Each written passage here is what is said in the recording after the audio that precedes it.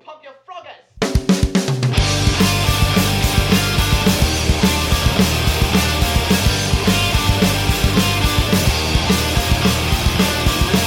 Hey Ryan, Christmas dogs. Oh shit, the Christmas dogs are back. What is this, Christmas in July? Oh, that's funny. Hey everyone, welcome to Don't Be An Idiom, episode 81. Albert and I were ruminating on how many times the Christmas dogs have made an appearance in the Don't Be An Idiom skits and songs. And how many more times they'll show up in the future. Yeah, we can take a break from them for a couple more years. So, hey everyone, this is the podcast that explores the origin stories of common phrases and idioms. I've got a classic tonight. I don't know if you got a weird one. I've got a classic. No, you don't. You do? No, I've got a classic. Whoa. Because I know that I've been pulling out some weird ones, some single term, like words. Single words. So this one is a phrase I have. Yeah, and good. I think you're gonna recognize it. Good. So I'm not gonna say something like, "Is that an idiom?" I'm not gonna say tonight. anything like that. Okay, Not great. tonight. All right, so that's something to look forward to somewhere around minute 15. It's a real show. So this is a real show. It does take a long time, actually. It does take a long time. Hopefully everybody's summer's going good. I know our summer's going good because... Yeah, we went to Blobfest. Ooh, yeah. Most people probably don't know what Blobfest is. You wanna explain that? Yeah, I mean, I just learned about Blobfest last year. Blobfest? Blobfest. And so it's in Phoenixville. It's in Phoenixville, Pennsylvania. It's not even that far from Philly, really. So if you're a Philly person, you can get out there. It's the Colonial Theater is the main attraction there. So that is where they filmed the iconic scene of the 1950s Blob, where like the Blob comes into the theater and then everybody runs out. So one of the things they do to kind of kick off the whole weekend on Friday night is people go in the theater, see a little stage show, and then everybody runs out screaming. So that's kind of like that's how you know Blobfest has begun. Right. But then the rest of the weekend's great. Like they have all these spooky vendors all weekend long, like selling like really cool crap. My our good friend Pete got us Blob soap. Yeah, that gets you Steve McQueen clean. Is the little line there. Steve McQueen. And then they do movie marathons all day. So this year's theme was like a classic Universal monsters. Yeah, we saw the Wolfman. Yes. And then we saw the 80s Blob. It was fun. So listen, It was if you live anywhere near here, like, I don't know, tri-state area, New York or Pennsylvania, New Jersey, totally. or Delaware even, you got to come to Phoenixville, Pennsylvania in July for the Blobfest. Support your local Blobfest. It's just so great. There's so much food and drinks and vendors and movie stuff. And like, it's just seeing that many people come celebrate a 1950s sci-fi movie. Right. It's exciting. It's great too. Cause like all of the, first of all, it's such a cute area and they shut down Bridge Street, which is where the theater is. Mm-hmm. So you can just hang out, eat, drink in the street. Nobody bothers you. A lot of good vibes, and I really like how all of the local businesses, they dress up their stuff. They'll do Blob decorations, or they'll do Blob themed like foods or drinks or something. We got Blob beers. Remember, we went to this place called The Basement, and they were like Blob beers, $3. So we were like, "Hey man, what's a Blob beer?" He's like, "It's a Coors Light with red food dye." We're like, "We'll take 4." Yeah, it was definitely like a college just kids so exciting place. though, Yeah. like. We were definitely the oldest people in there by like 20 years. Yeah. Well, then there was some of those people that were like old.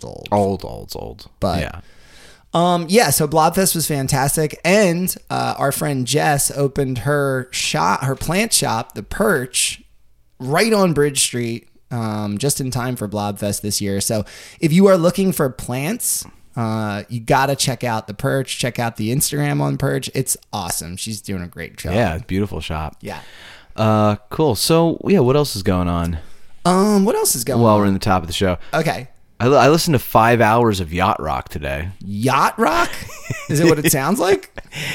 You know, it's like Steely Dan and Gordon Lightfoot and Hall & Oates and Boz Scaggs. That's funny. I didn't know that was like a... I think the genre name is new. Like, I think it's only like 10 or 15 years old. That's a really good It's like genre. soft rock. Yeah, you know what I mean? yacht rock. That's what I was listening to when but that was the playlist had started over. I've listened to like 5.5 hours every yacht of rock yacht song. rock. Yeah. That's cool. That's a nice way to chill out. You know, it just makes you want to like get on the boat, have a drink, put on your Sperry's. God, you know, we gotta get on the boat. Get your Discovery credit card out. Yeah. You know, buy lobster for all of your rich friends. Yeah, sure. Man, that sounds all right. I know, right? You can go down to the Cape. Which Cape? Cape Fear. Cod? Cape Cod. Go Well, up to Cape. to the Cape, I guess. So yeah, man, that sounds good. Oh yeah. I would do that. That's all I got. I was at the thrift shop today. Good. Everybody's nuts. Okay, so I was researching yesterday and something amazing happened. So first of all, let me start like this. I've been watching the Mr. Bean animated series. Yeah, you mentioned that to me. Which I cannot believe, first of all, how many episodes there are. And it is Rowan Atkinson, and he's just like, oh. Like, he's just making noises and probably getting paid so well. A lot, yeah. So anyway, I had it on in the background yesterday when I was doing my research, and it was the finale of the second season. Mm-hmm. I couldn't believe it. Like, Mr. Bean runs into a copy of himself in the park named Mr. Pod. Okay. And he's pretty much the same, except instead of carrying around the teddy bear, he carries around a penguin stuffed animal. Yeah. Long story short, at the end, they're driving out in the country and a UFO lands. Whoa. Yeah. And Mr. Bean goes up into the UFO, like walks up into the UFO, and there's all of these Mr. Beans with different stuffed animals. And they're all like, at one point they're like, "You are the one." And they close up the ship and they're taking off, right? But then Mr. Bean is like saying, like, his girlfriend is down on the ground, and he's like, "Bye-bye." And the Mr. Pod realizes how sad the girlfriend is, even though Mr. Bean is like so fine with leaving. Right. He's so fine with it. I'd love to meet the woman who dates Mr. Bean, by the way. Well, you've seen her in like episodes, probably. Like the Thanksgiving or Christmas episode? And she's like always upset. Right. Anyway, so Mr. Pod decides like, we can't do this to this girl. So there's this amazing moment where they recreate the opening scene of the live action one where the beam comes down. They play that angelic music. Wait, we've talked about this. No, remember we talked about theory. What if he was an alien? And so is this canon? Does this suggest that Mr. Bean's actually an alien then? Well, that's the thing. Because they see him and they're like, "You are the one," right? Oh, okay. So they beam him down. They play that angelic music and then they zoom off. Now they zap the girlfriend's brain so she doesn't remember, but Mr. Bean does. And he like, as it's flying away, he's like, "Until next time." So my thinking is that either he is one of them or somehow he's like this chosen one. I don't know. So then in the timeline of the Mr. Bean show, seasons 1 and 2 take place before the first episode of the real version. And then the real version is just him living his regular life, biding his time until the UFO comes back to get him. That's the thing, like, right? Because if you haven't seen the Mr. Bean animated, they haven't, right? He lives in like this apartment complex with this old woman who's really like crabby and all that stuff. So I think I watched like 40 or 50 11-minute episodes before this happens. Yeah. So if you were to insert this into, like this is the timeline. Like, so he's got this life. Fascinating. I don't know. I either way, they are definitely saying that beam is from a spaceship. Wow. Well, that is exciting. Now, is Mr. Bean an alien? I don't know. Is he a chosen one? But he seems sure at the end, and there's still so many more episodes, he seems sure that he will see them again. Holy shit. So I have to keep This is big. Okay, isn't it huge? Keep us abreast of any important updates regarding his alien classification. It just makes me wonder about the writers and like the writers of the show versus the writers of the cartoon and like how did they, like, how much thought was put it, like, was that the idea all the time? Yeah.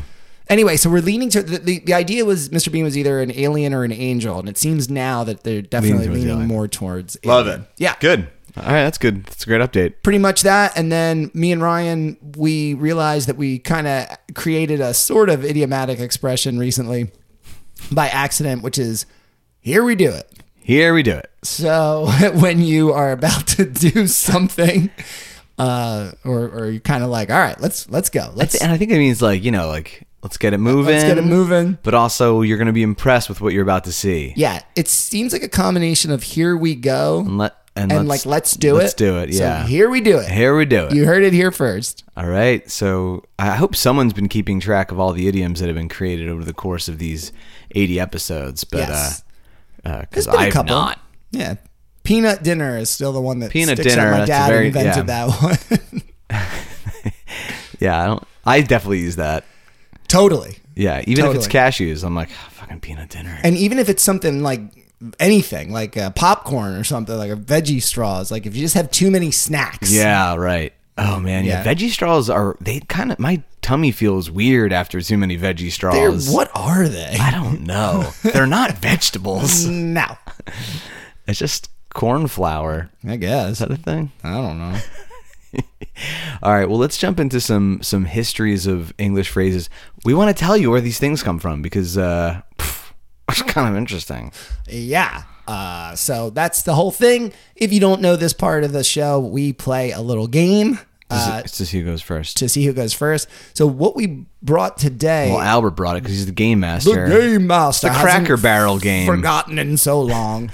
So this one, it's the triangle game that if you've ever been to Cracker Barrel, they like leave on the table that you can play while you're waiting for your food, which I'd never seen before. And like, because outside of Cracker Barrel, well, I've only gone to Cracker Barrel for the first time ever this year. I remember you telling me that. And like, I'm surprised that I've been to a chain restaurant more than you because I've been to Cracker Barrel at least like 10 times. I feel like. Yeah, no, I know, and I really enjoyed it. Yeah. But my friend at work was telling me like, oh, you got the Cracker Barrel experience is great. Like you sit on the rocking chairs outside and you play the you wait. And you play the triangle game and you eat too much food. And the gift shop and stuff. Like there's a weird gift shop. Yeah. Country arts and crafts.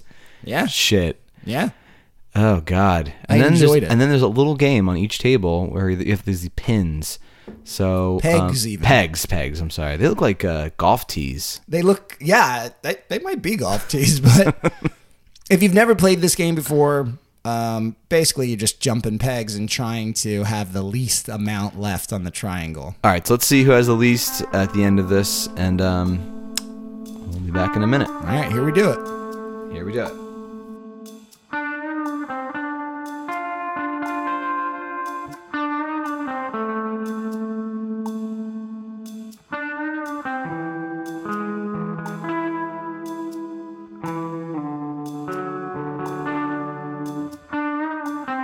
Well, send in the aqueducts. Ryan won. The aqueducts. Remember that? Yeah. I'll tell you what, I was not expecting to beat Albert on this one. You'll never expect it. Well, you have been to Cracker Barrel 10 times more than me, so that I've probably had some extra practice. I always say carpe diem, Oh, sure. If you have a chance to get to Cracker Barrel and play mind magic, get in there. Hold on. Robin Williams, Dead Poet Society. Yeah. Wait, what is it? Live for seize the day? Seize the day. That's what it means, right? Seize the day is what is how it's generally translated. Yeah. But, and this is kind of why I decided to do this, that's actually not even a fully accurate translation. But yes, it means seize the day. I do have like a little definition here for you. Okay. Used to urge someone to make the most of the present time and give little thought to the future. Live in the moment. Carpe diem. Live in the moment. Exactly. So, this is a pretty popular phrase that people like to throw around. And yeah, Dead Poet Society certainly made that very famous. Right. Yeah. Or a great 90s drama. So yeah, this obviously is not English. So how did this enter the English language as a popular phrase? Yeah, so it's Latin, right? It's Latin. First of all, somebody told me, and I didn't fact check it recently, that I think Tim Allen got offered the role of Dead Poets No, Society. he didn't. That is not fucking I true. think it might be. Tim Allen from Home Improvement? Oh, Caesar Day. Yeah, He kind of sounds like a Christmas dog. he does sound like a Christmas dog. Okay, so, all right, let's see. So it's Latin. It's carpe diem. Mm-hmm. My first instinct was to actually have it nothing to do with Latin. Mm-hmm. And I think I'm going to stick with that. Yeah, what were you thinking of? Carp? Yes. Guys, this is a fish guess. So, another fish This is your guess. second fish guess in recent weeks. So, yeah, like I'm thinking like there is this sort of backwoods sort of, there's like a small little tucked away kind of area in the South. Let's say maybe Georgia. I don't know. And Georgia's South enough, right? Georgia's South, yeah. Okay, yeah. It's the South. It's humid, that's for sure. And there was this little restaurant called, I don't know why I thought of Dante's, but it's Dante's Sure, yeah. on the water. Mm-hmm. It's like a night. Actually, if we pulled up there, we'd be like, yes, this is the best. Yes. But An Italian eatery in the South. well, No. maybe it should be like Crazy Eyed Joe's or something. Crazy That's Eyed probably Joe's, better actually okay. because, they specialized in carp was big on the water there. You could catch carp. So they had a special there, and because Crazy Eyed Joe obviously had some like reading issues, right? So he would he loved wood burning though. He he was an outdoorsman. Just like he wasn't campfire stuff. He wasn't like a book guy. Yeah. So he wanted to make he's like, well, the carp is the best thing we got here, so Right. he wanted to make a sign that would be special for that. So he made this sign that he thought said carp is a dime, but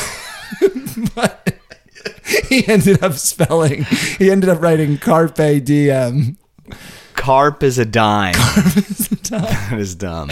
So then, people started coming in and they're like, what's with this carpe diem? And he's like, what are you talking about? You crazy? And they'd be like, the sign outside. He's like, no, it's carp is a dime. Yeah.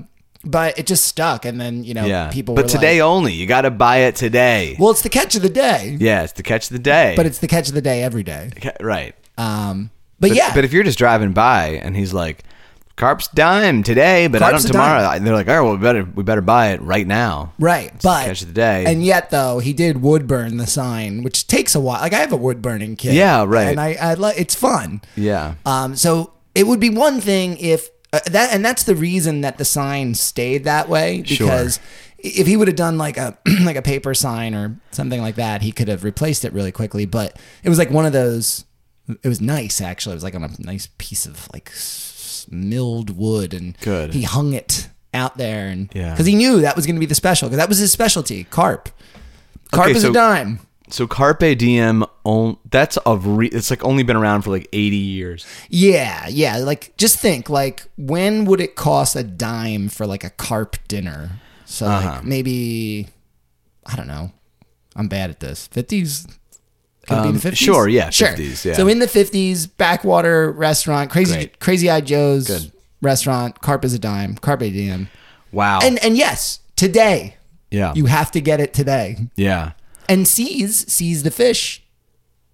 Sees a day. Great. So that's like 1,980 years off. Oh, Yeah. okay. So close.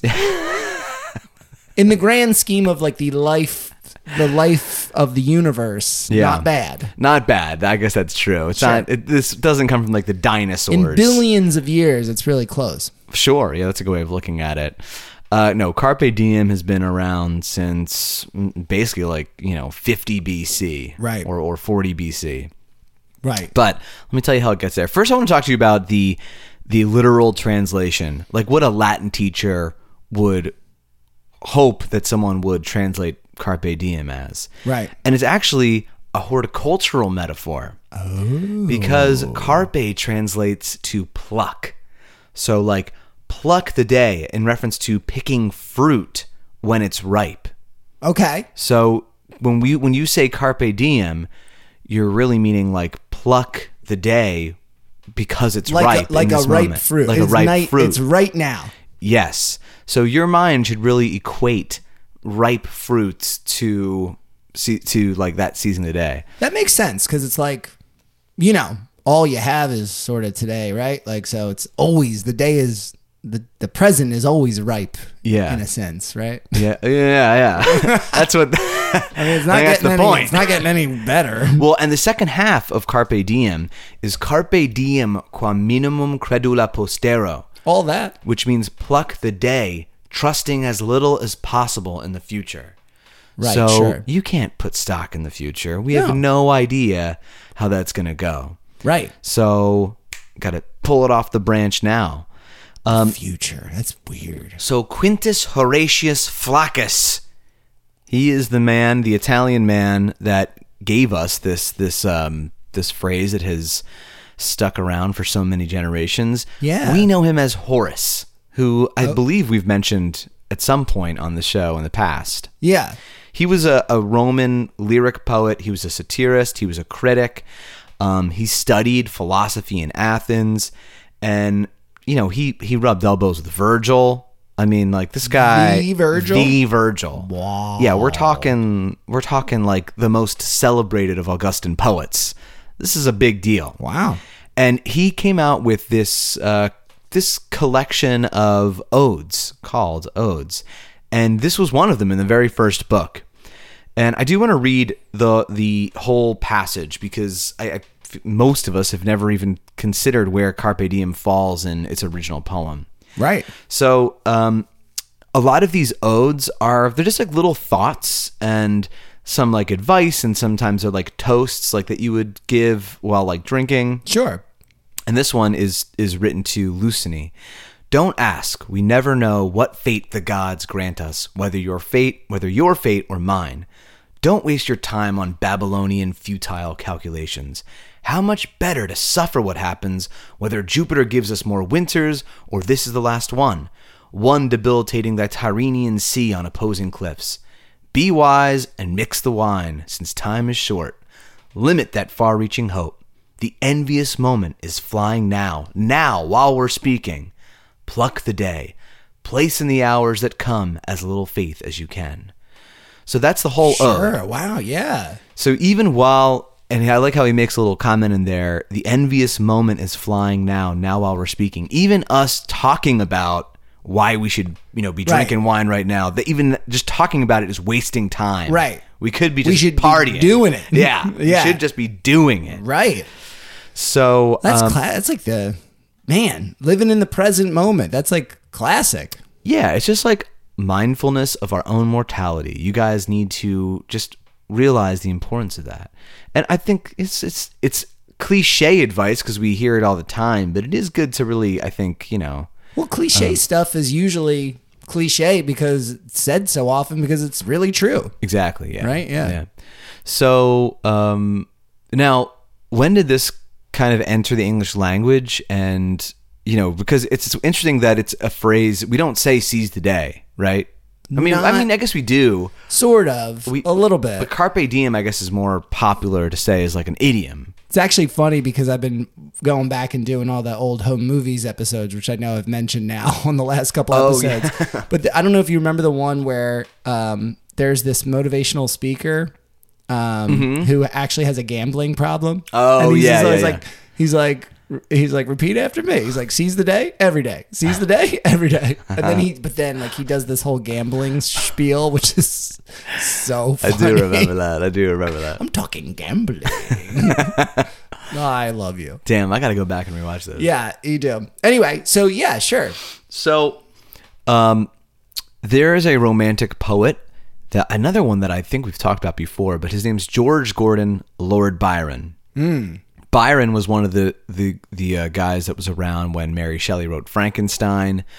Like and Percy was he Bysshe. there? He was there at the storm. Yes, while the storm was happening. I can't believe that story. That's crazy. He was a poet and an essayist, and he would like translate works. He was actually a student of Latin, and he eventually translated another piece of writing that Horace had done. So he was very familiar with the writings of Horace. But Byron's a character. I mean, like, he was one of the first like stars, you know, like famous people that women would write like fan letters to, and you know, it was like Byron mania. His wife called it that. Byron mania. Yeah, so it's like he was like before Elvis and the Beatles and you know things like that. And this is like the early 1800s. Wow, wonder how his wife liked that. He was a stud. Yeah, but he did have a club foot.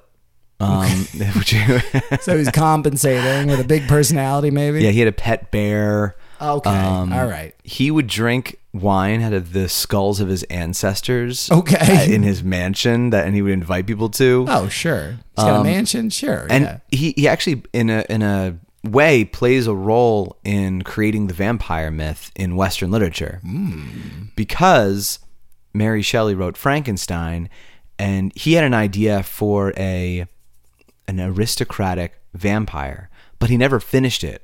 But his doctor, who he brought around with him wherever he went, whose name was John Polidori, he took that idea and wrote a novella called The Vampire, Vampyre. Yeah. And that was one of the 3 texts that influenced Bram Stoker's Dracula. Get out of here. Yeah, so the character's based off of Byron, like the vampire character. Okay.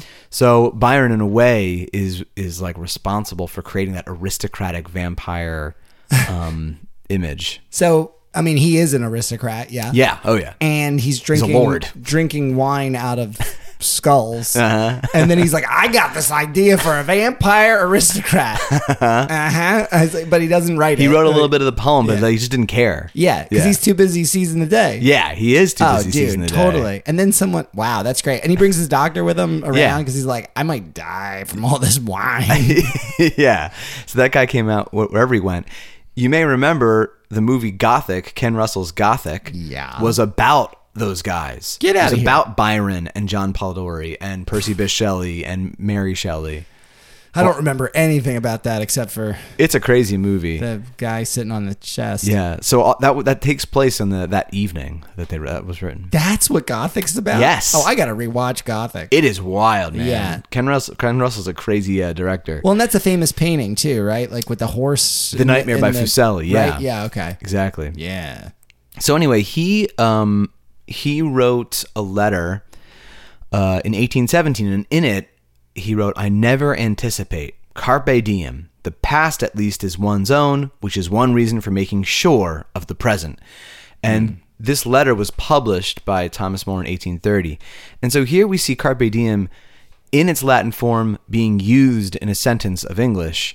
And people, remember, there's Byron mania. People would eat up everything that he wrote. So all of a sudden, carpe diem, and other authors had included it in their works before, but Byron was so much more of a powerhouse that like it caught on as a phrase. Sure. So this ends up being the sort of moment where I think it enters into the English language and it gets used way more often. And then, things like Dead Poet Society help kind of reignite it. Man, I feel like obviously I guess being rich helps. But man, if we could just go back far enough when nobody's really done a whole lot yet. And we're just like, we're just going to be kind of weird. Like we could have been famous back in the old days, Yeah, I do think about that sometimes. Like, what if we like took like a Doobie Brothers song and just brought it to like 1800 and we're playing it like on like a mandolin. And we're like, hey, this song's pretty good. What do you think? We're the Doobie Brothers.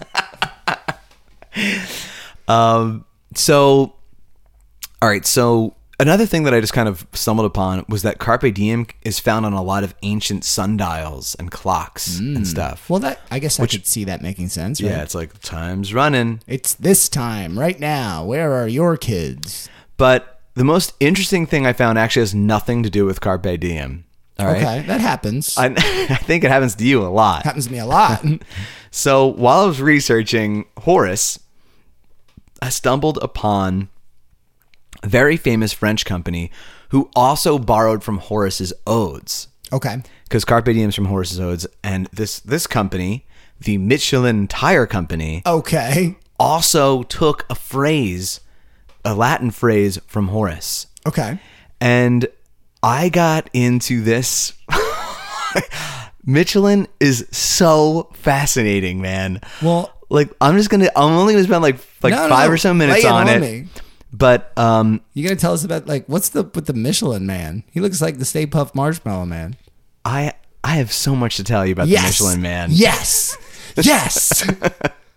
So, in the very first advertisement for the Michelin Man, and you guys might remember who the Michelin Man is. He's like basically all of these white tires, and he does kind of look like Stay Puft Marshmallow. Oh, those are he's supposed to be white tires? Those are tires. That's because weird. Tires weren't even black until 1920. Tires used to be white. Yes. Why? I don't know. They would get dirty right away. Yeah, that's true. But most people didn't even have cars anyway. Sure. It's like, we're talking like 1917, basically. Okay. So anyway, the very first advertisement for Michelin Man, which is a tire company, there was a slogan on the top that said, Nunc est bibendum, which is from Horace's Odes. It means now is the time to drink. Okay. Get out of here. And there's a picture of him holding up a cocktail glass. Whoa, the old Michelin Man is wild looking. He looks like a freaking mummy. Well, I don't, and what are those goblins on the other side? they're other like tire creatures. That's crazy, man. So you'll see that there's some other writing here. And the rest of the writing is it says basically in English, now is the time to drink, which is to say, to your health, the Michelin tire drinks down the obstacles. So in this cocktail glass, it's filled with screws and broken glass and things like that to imply it's so weird, like to imply that our tires can go over these things and it won't break them, it won't pop them. Wow. So then I was like, all right, cool. So they also use this kind of thing from Horace. But what's the fucking deal with Michelin Man? Yeah, what is the deal with Michelin Man? Well, first of all, let me just say this. Yeah. So the Michelin Man that Ryan just showed me is a much older version than the like super puffy one that you see now.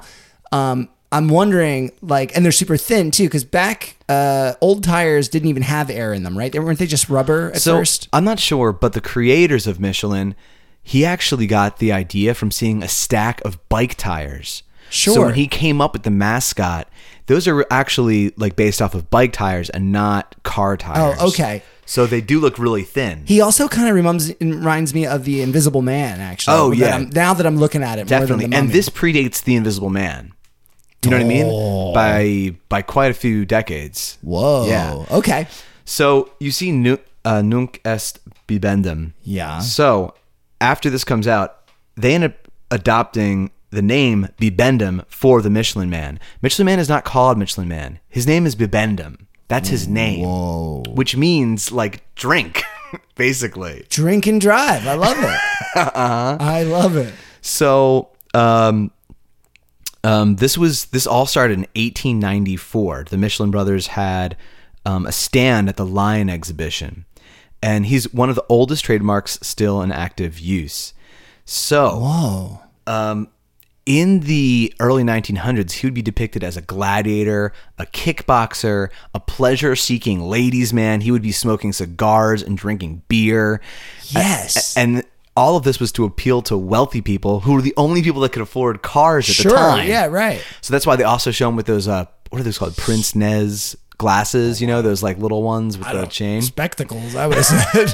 So, and so tires weren't colored black until 1912, which is why Bibendum's white.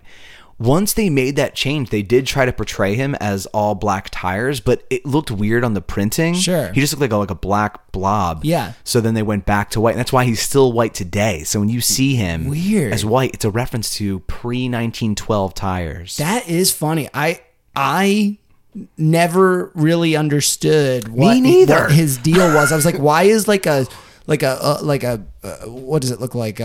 Shaving soap or something. Yeah, exactly, man. It's so strange. What the hell's that stuff called? Shaving soap? I don't know. Here's another picture of him Look at him go. He looks like Teddy Roosevelt. He does. Dude, he looks great. He looks like a good time. So I would love to get some vintage posters of that shit. That would look good in your house, actually. So for our listeners in England, please take a picture and send it to us. In London's Fulham neighborhood, that's where Michelin's headquarters was from 1911 to 1985, and they had a giant stained glass windows of bibendum, that they call it bib. And now it's like a 2-star restaurant called the Bibendum Restaurant, 2 Michelin stars. Yes, Michelin stars from that restaurants get are from the Michelin Tire Company. What? Yeah. Wait a second. This is the other bombshell thing that I've learned. Let me get to it. Okay, because I have a question about why do they only have 2 stars? So it's 3. It goes up to 3. Oh, okay. All right. So the Bibendum Restaurant and Oyster Bar is like this really fancy restaurant that's in their old, where they used to like make the tires and like construct all this stuff. Yeah. So they have like these stained glass windows of him like riding a bicycle. God, dude, Raj would love that shit. In the very front of the building, there's a giant one. Oh, it's amazing. During World War II, they took these stained glass windows out because they were afraid they were going to be destroyed by the bombings. Yeah, sure. Isn't that crazy? Wow, and then they put them back in. I love that. And I think the ones that are in here now are recreations based off of pictures. That's fine. Which is fine.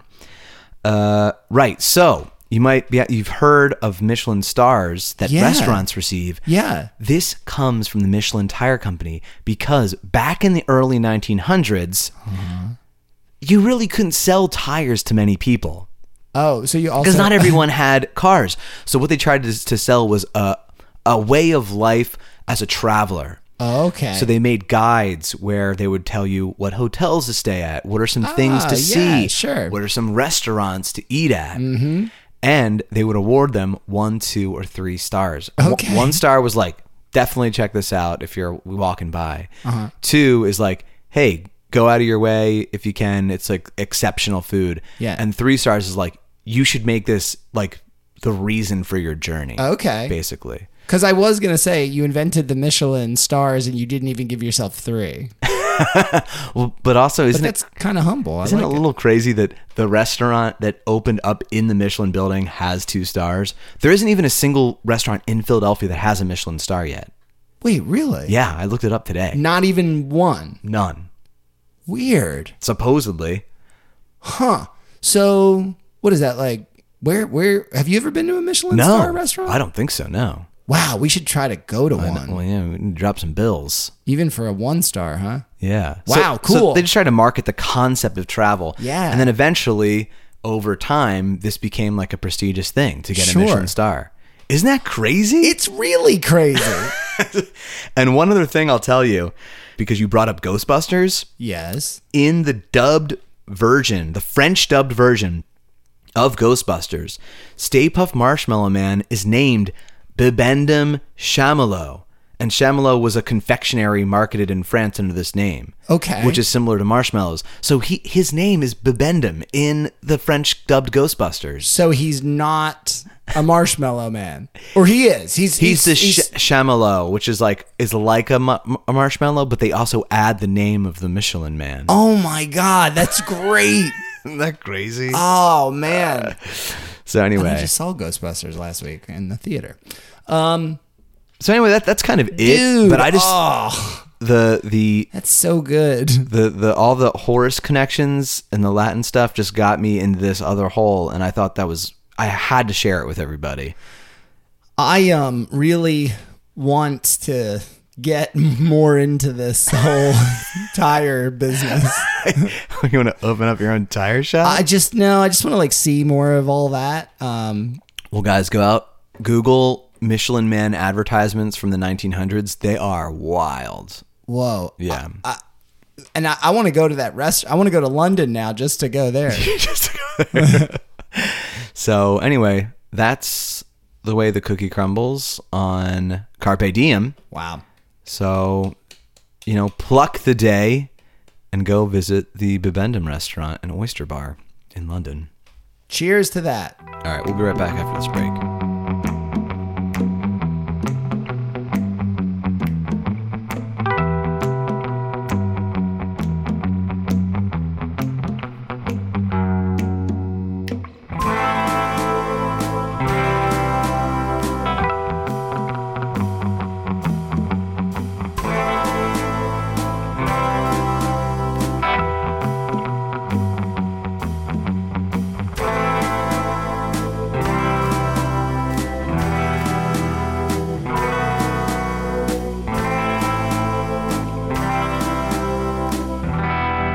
We're back. If the Michelin Man can, The Michelin Man can. the Michelin Man can. Because he does it with tiles and rubber. Welcome back to Don't Be an Idiom. We hope you enjoyed the history of carpe diem. Ugh. We've got one more idiom Yep.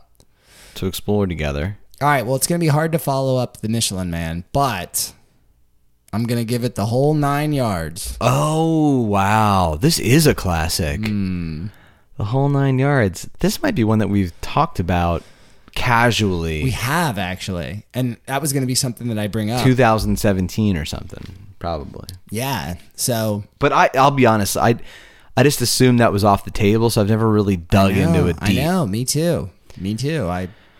Yeah. So why don't you tell the people, right? I think I used it wrong just there.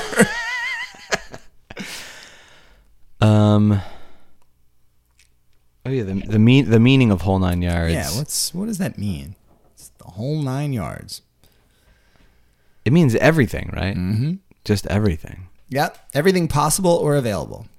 Everything possible or available, and it's a great movie. Yeah. With Bruce Willis and Matthew Perry. Yes, which is funny because Raj just it's probably not as good now, but gave me. It had a very low rating on like Rotten Tomatoes, and I think it had like Rotten Tomatoes. two stars on like IMDb or something like that. That's pretty funny. But when we were growing up, it was very, very funny. Mm-hmm.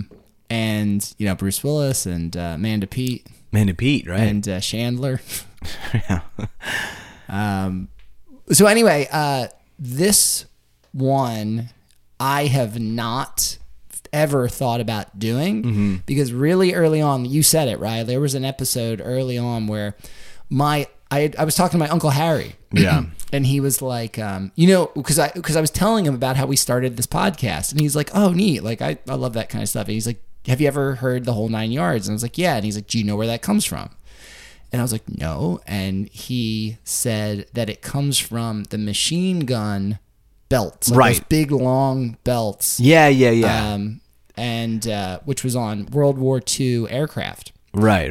The whole 9 yards, shoot everything we've got. Well, and because those belts were 9 yards long. So if you shot all of your ammo, you've shot that 9 yards of bullets. Right. And so what? That's inaccurate? It's inaccurate. Whoa. Yeah. Okay, so that's huge. Yeah. So that is one of the most popular beliefs, and that's why I never looked into it. Yeah, because I thought that he told me. Yeah. Right. That. Well, there are so many idiom origins where people think that this is where the idiom comes from, but it's just wrong. It's just because at one point someone said that, and then that's what everyone else picks up. And just runs with it. Exactly. So, all right. So, what I thought I would do to start this all off is to give some of the most. Should I guess what the actual thing is? Oh, I'm sorry. I shouldn't have. Oh, you weren't gonna guess. Well, I was gonna do something with bullets. but now. Oh shoot! Sorry. But so do your own thing with bullets. Well, if it doesn't have anything to do with bullets, then I'll just guess a whole new thing. Maybe it's a different thing with bullets. Oh. My bad. I've only been doing this 81 times for five and a half years or whatever. My bad. 5.5 years. Five full schools west. All right, let's get a story. Where do you think this comes from? All right, no, I want to get this accurate though. So the whole 9 yards, if it's not from World War II and doesn't have anything to do with the bullets, then I guess it has something to do with I'm gonna say you brought Dante up earlier. I did. I'm gonna bring Dante back into the picture. Okay. Since he was quickly wiped out. Yeah. Dante had a sandwich joint in New York City. Look at this. In Brooklyn. Sure. In the 1940s. Okay. And he made a killer Italian sandwich. Oh, yeah. With the sopressata and the capicola and the mozzarella, the provolone. The Genoa salami. What we got? Molto bene. Oh, molto bene. And but there was one meat that he could not crack. Cracked pepper ham? It was cracked pepper ham. And he just, every time he tried to make a cracked pepper ham sandwich, it tasted terrible. Okay. So everyone was like, Dante, your sandwiches are so good. Your paninis, they're molto bene. But don't give me the cracked pepper ham. And he's like, all right, well, what if I make it really big? Sure. So for Easter. Yeah. Is Easter the end of Lent? When's the end of Lent happen? Or is it the beginning of Lent? It's the end of Lent, right? Yeah, I think after Easter you can eat meat again. Do all the stuff right. So obviously Easter in Brooklyn in the 40s was a big deal. Yeah. Get that bread with the eggs in it. Right, yeah. What is that? It's like an Italian pastry bread or something. That's weird. Yeah. And he's like, I'm going to make... he looks in his refrigerator, and he's like, I have all this cracked pepper ham because no one ever buys it from me because I make it somehow so poorly. I ruin it. But let me just measure this out here. Okay, I got 9 yards of bread and more than that in cracked pepper ham. So I'm gonna maybe it just needs to be longer to be more delicious. Right. So it's got to be spread out more. It's been too compact. Big sandwich, big flavor. Yeah, big sandwich, big flavor. Okay. And the taste is big. This Roy sucks. Rogers, number one. This sucks. No, it doesn't. No. Everybody loves a giant food thing. Yeah. They do. It's great. Right. So he's on CNN. ABC, Good Morning America. Good Morning America. So he starts laying out the bread. He right outside of his shop, and he starts going down, and everyone starts gathering around. They're like, "What are you doing? What's he doing? Yep. What's Dante doing?" Yep. And he's not talking to anyone. He's in the zone. Right. He ends up being a big influence on some of the people who established the rules of football.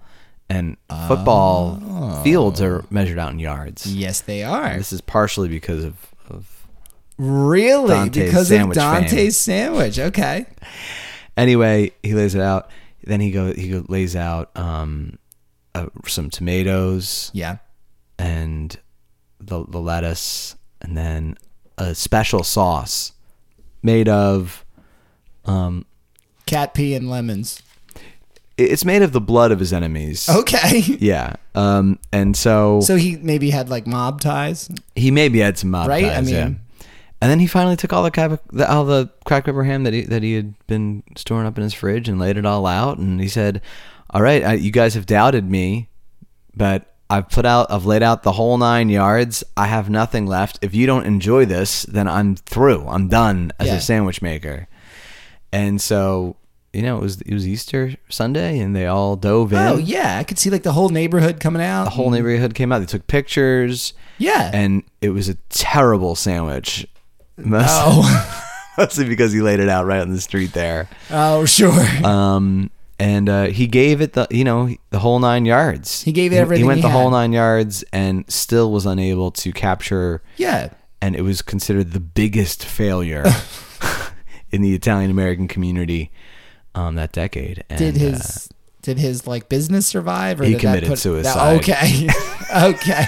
he couldn't handle the failure. Wow. Yeah. Well, I'll tell you this. He tried. I love a giant sandwich. Yeah. Anyway, I'm sorry. That was not my best work. And don't you dare apologize. I know. That's a great one. It's okay. So where does it actually come from? Well, that is the question. as I jumped the gun a little bit earlier, what I can tell you is it's not Ryan's guess. It's not the giant sandwich. Although I would like to know like who was the first to make like the giant really food, big sandwich, like world record type thing, you know? I would say one of the early like diners in the 1920s that was like trying to like bring people off the road. Yeah. That's my guess. Yeah, I'd love to know about that. Okay. So I wanted to give some of the most popular theories out first. Because the thing about the whole 9 yards is, let me just start with some popular theories, and then because it's been referred to in the world of idioms in some fun ways, and I want to get to that. So it is not the World War II machine gun things, right? Now, there was also a machine gun in World War I called the Vickers machine gun. And normally its belt of bullets was something like 120 to like 140, but then when they were in World War I, they found a way to combine the belts, and you were able to get something higher, like something like 240 to 350 or something like that. Bullets. Okay. And they said it was roughly 27 feet, which would be close to that whole 9 yards, which would be that 9 yards amount. But it's also not that. Okay. Is not the origin. Some popular things were actually in clothing. So some people say like the Indian saris, Scottish kilts, burial shrouds, or even just like bolts of cloth in general, a lot of times were sold in standard lengths of 9 yards. Oh, interesting. Or multiples of 9 that. So that was like kind of like a standard thing in like the early during the 1800s and early 1900s. Okay. But it's not that either. It's not that either.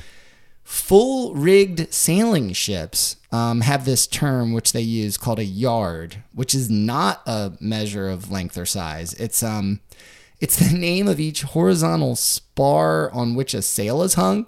Oh, so if you that's a yard? Yeah, so if you get all of your square rigged sails unfurled with 3 yards on 3 masts, then you could call that the whole 9 yards. Oh, but that's also not right. Also not it. I was going to say, because I was bringing up the yacht rock earlier today. Yes, wouldn't that have been something? Another really popular one was the volume of a concrete mixer.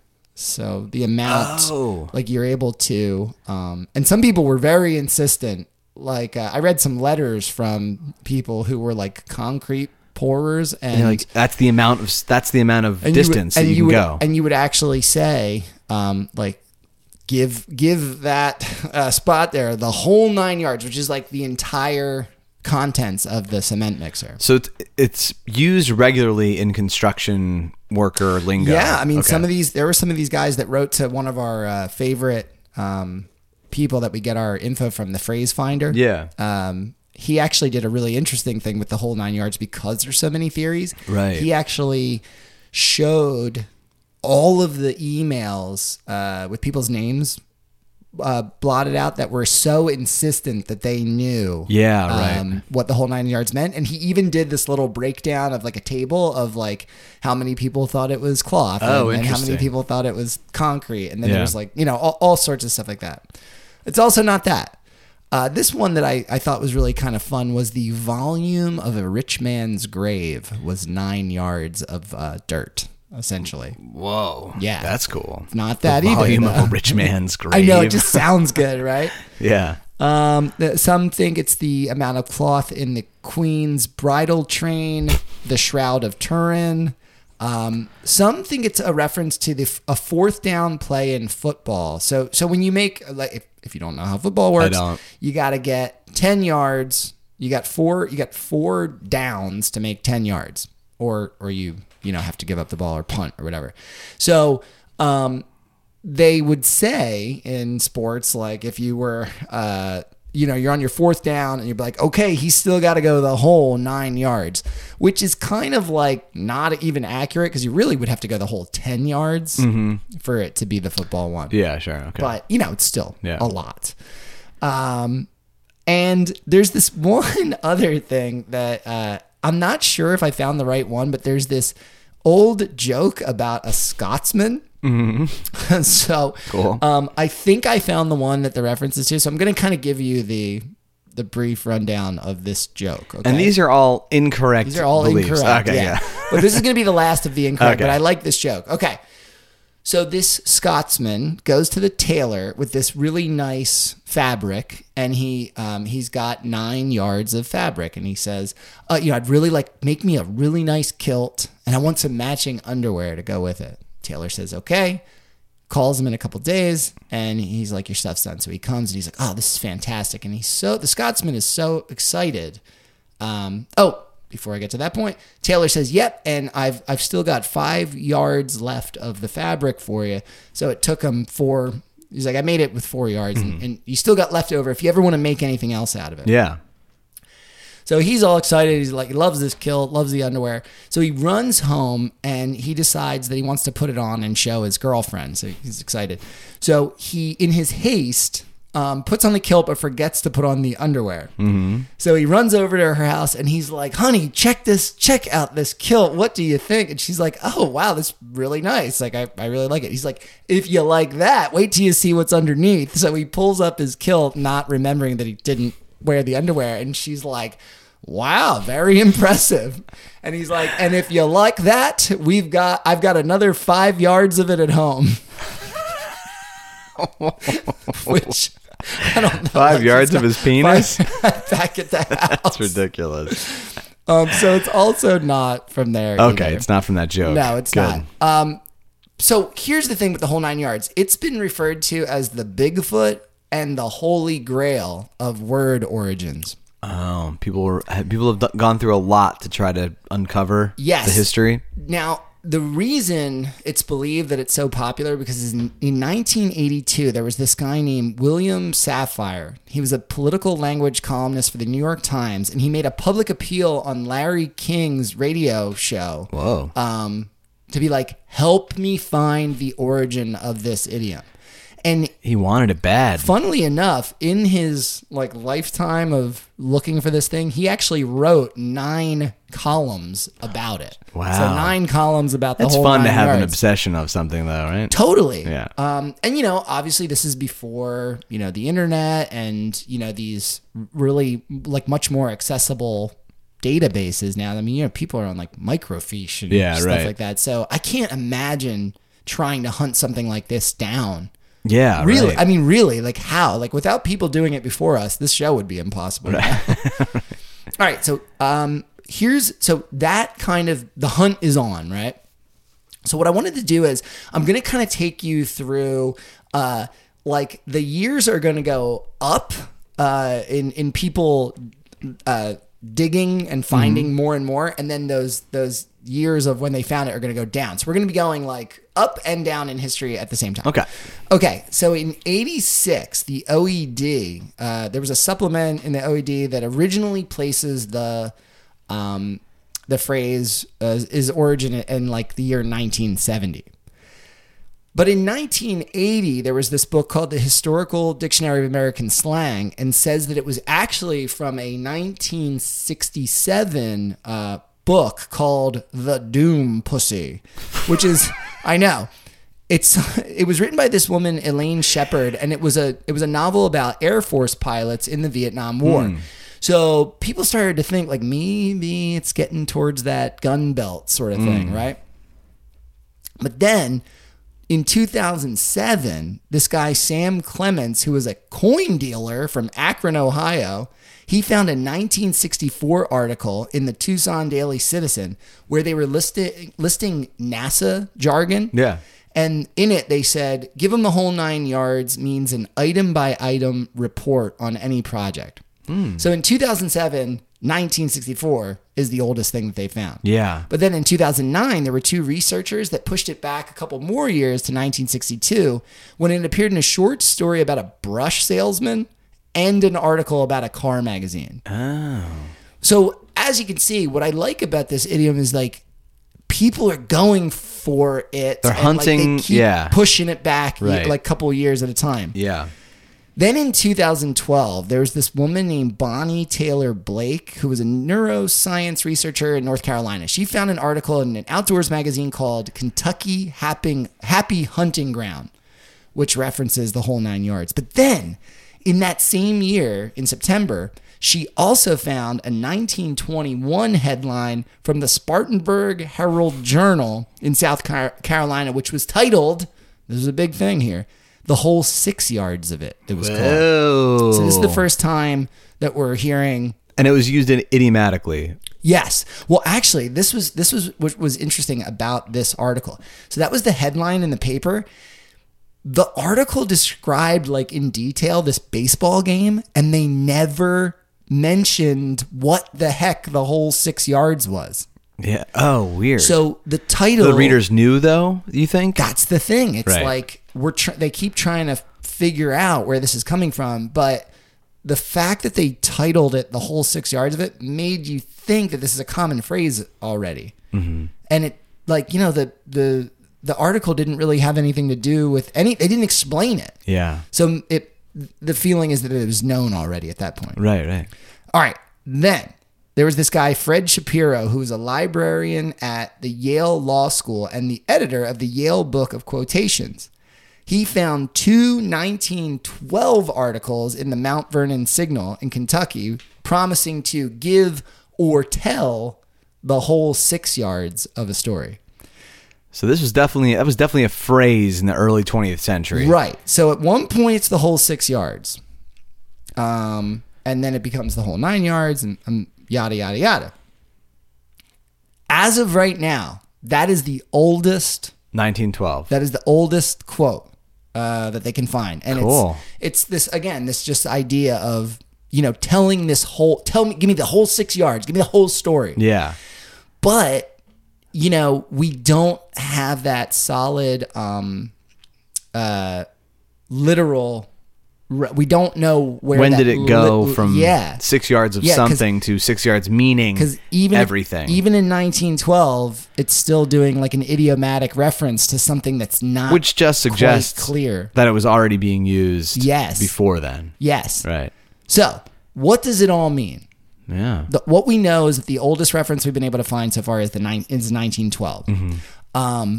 A lot of people believe it's a backwoods provenance, so it just could be something that people were saying off the grid there. And the number they're saying is kind of arbitrary. Like, it's called a numerical phrase inflation. Huh. Now, actually, the articles that I was reading about this, they kept referencing Cloud 9, which you had done before. Because it used to be Cloud 7. Yeah, Cloud 7.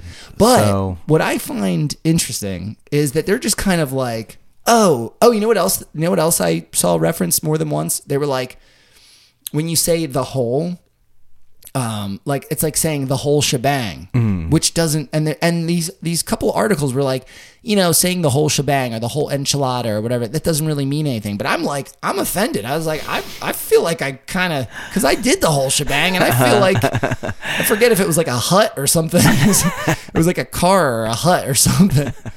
But they're acting like it's nothing. Yeah. And also with whole shebang is something. It is something. And with the Cloud 9 that you did before, you had a pretty good theory about why it did jump from 7 to 9, right? Because didn't they add... Maybe. I'd have to re-listen to the episode. Because at the time you were saying there was like 7 different types of clouds, but then they found that there were more. Oh, yeah, sure. So this whole thing, like trying to relate this phrase to 2 idioms that we've done and saying like these numbers don't matter or the whole doesn't matter, I take offense. I take offense. Yes, it matters. So anyway, what the whole point of kind of what I'm getting at here is that the oldest reference is still just considered negative evidence. Yeah. We don't really still know where it comes from. Wow. So the hunt is still on for this. So keep an eye out in those old books. Yeah. I mean, I was thinking, like, wouldn't it be neat if one day we get to do like a correction or like an update and be like, they finally found where the whole 9 or the whole 6 yards actually comes from. Yeah. Wow. But at this point, but I think it's important to clarify that this is not just bullets in during World War II, you know, like on rounds of something. None of because I think most people think that. All and I did.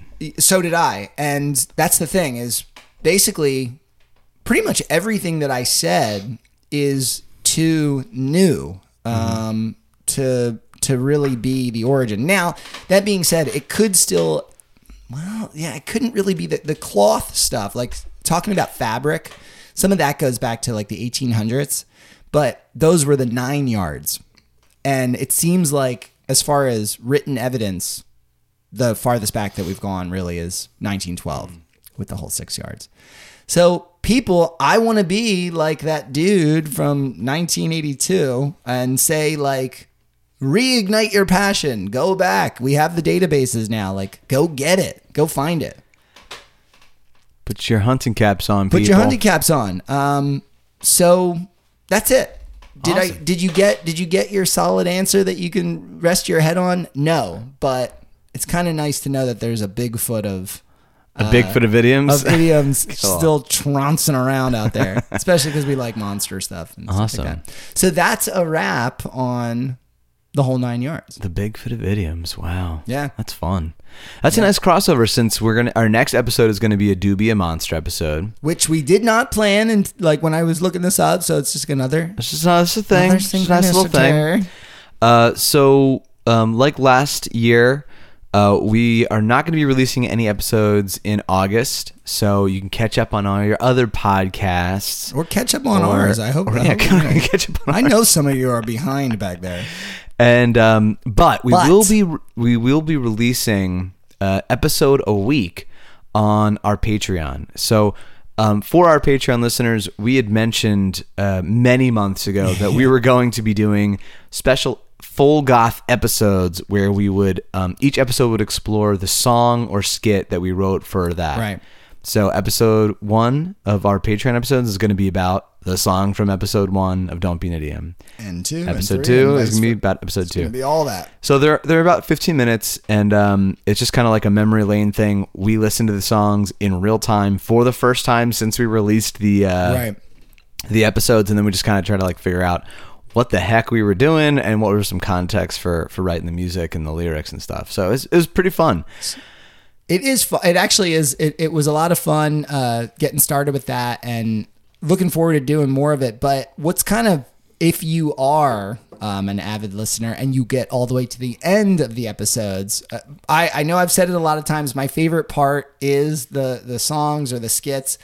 And what's really funny about going back into them is just trying to connect those dots of like, what were we thinking? Because if you read the lyrics, or I mean, there is some wacky stuff in there. So we really want to try. But there's meaning behind every single thing. Yeah, nothing is a throwaway. Right. Like this is not this. There's some deep shit in there, and you know, they might lock us up after all that. If you're already a subscriber, then starting the first week of August, every Wednesday, we'll be releasing a full goth episode, and so, and if you would like to support the podcast, this is like an independent thing that Albert and I do. Yep. We appreciate any type of support that we can get. Join, and you get to enjoy those, and then after August, we'll probably release them like twice a month. Yeah. So, that's about it. And then we hope everyone has a fun summer, and you guys are up to some cool stuff. Stay cool out there, people. It's heating up a little bit. It's a Jack attack. Jack Nicholson's hot as balls.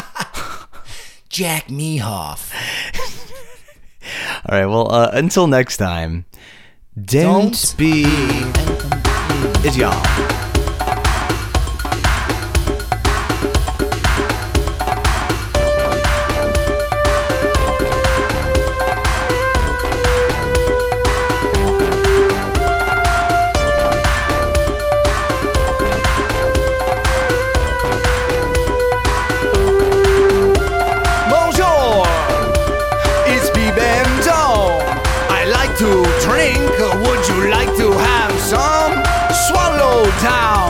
Some screws and glass. When I'm walking through Paris, I've got a big ass. I'm made of tires, and it feels real bon. When I visit restaurants, I order duck l'orange. Would you like a star?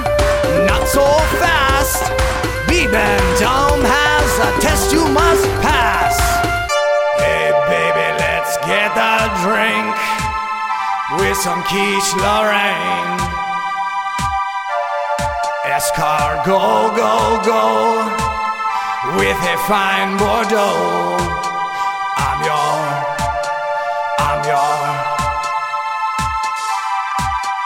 I'm your Michelin man. I'm your Michelin man.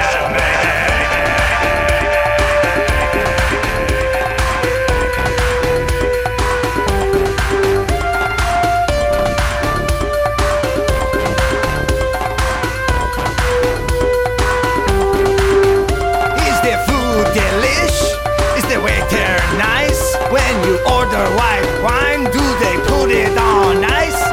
Trick question, we never do this. Ice is for penguins, are you taking the piss? Michelin man is coming to town. Make some room.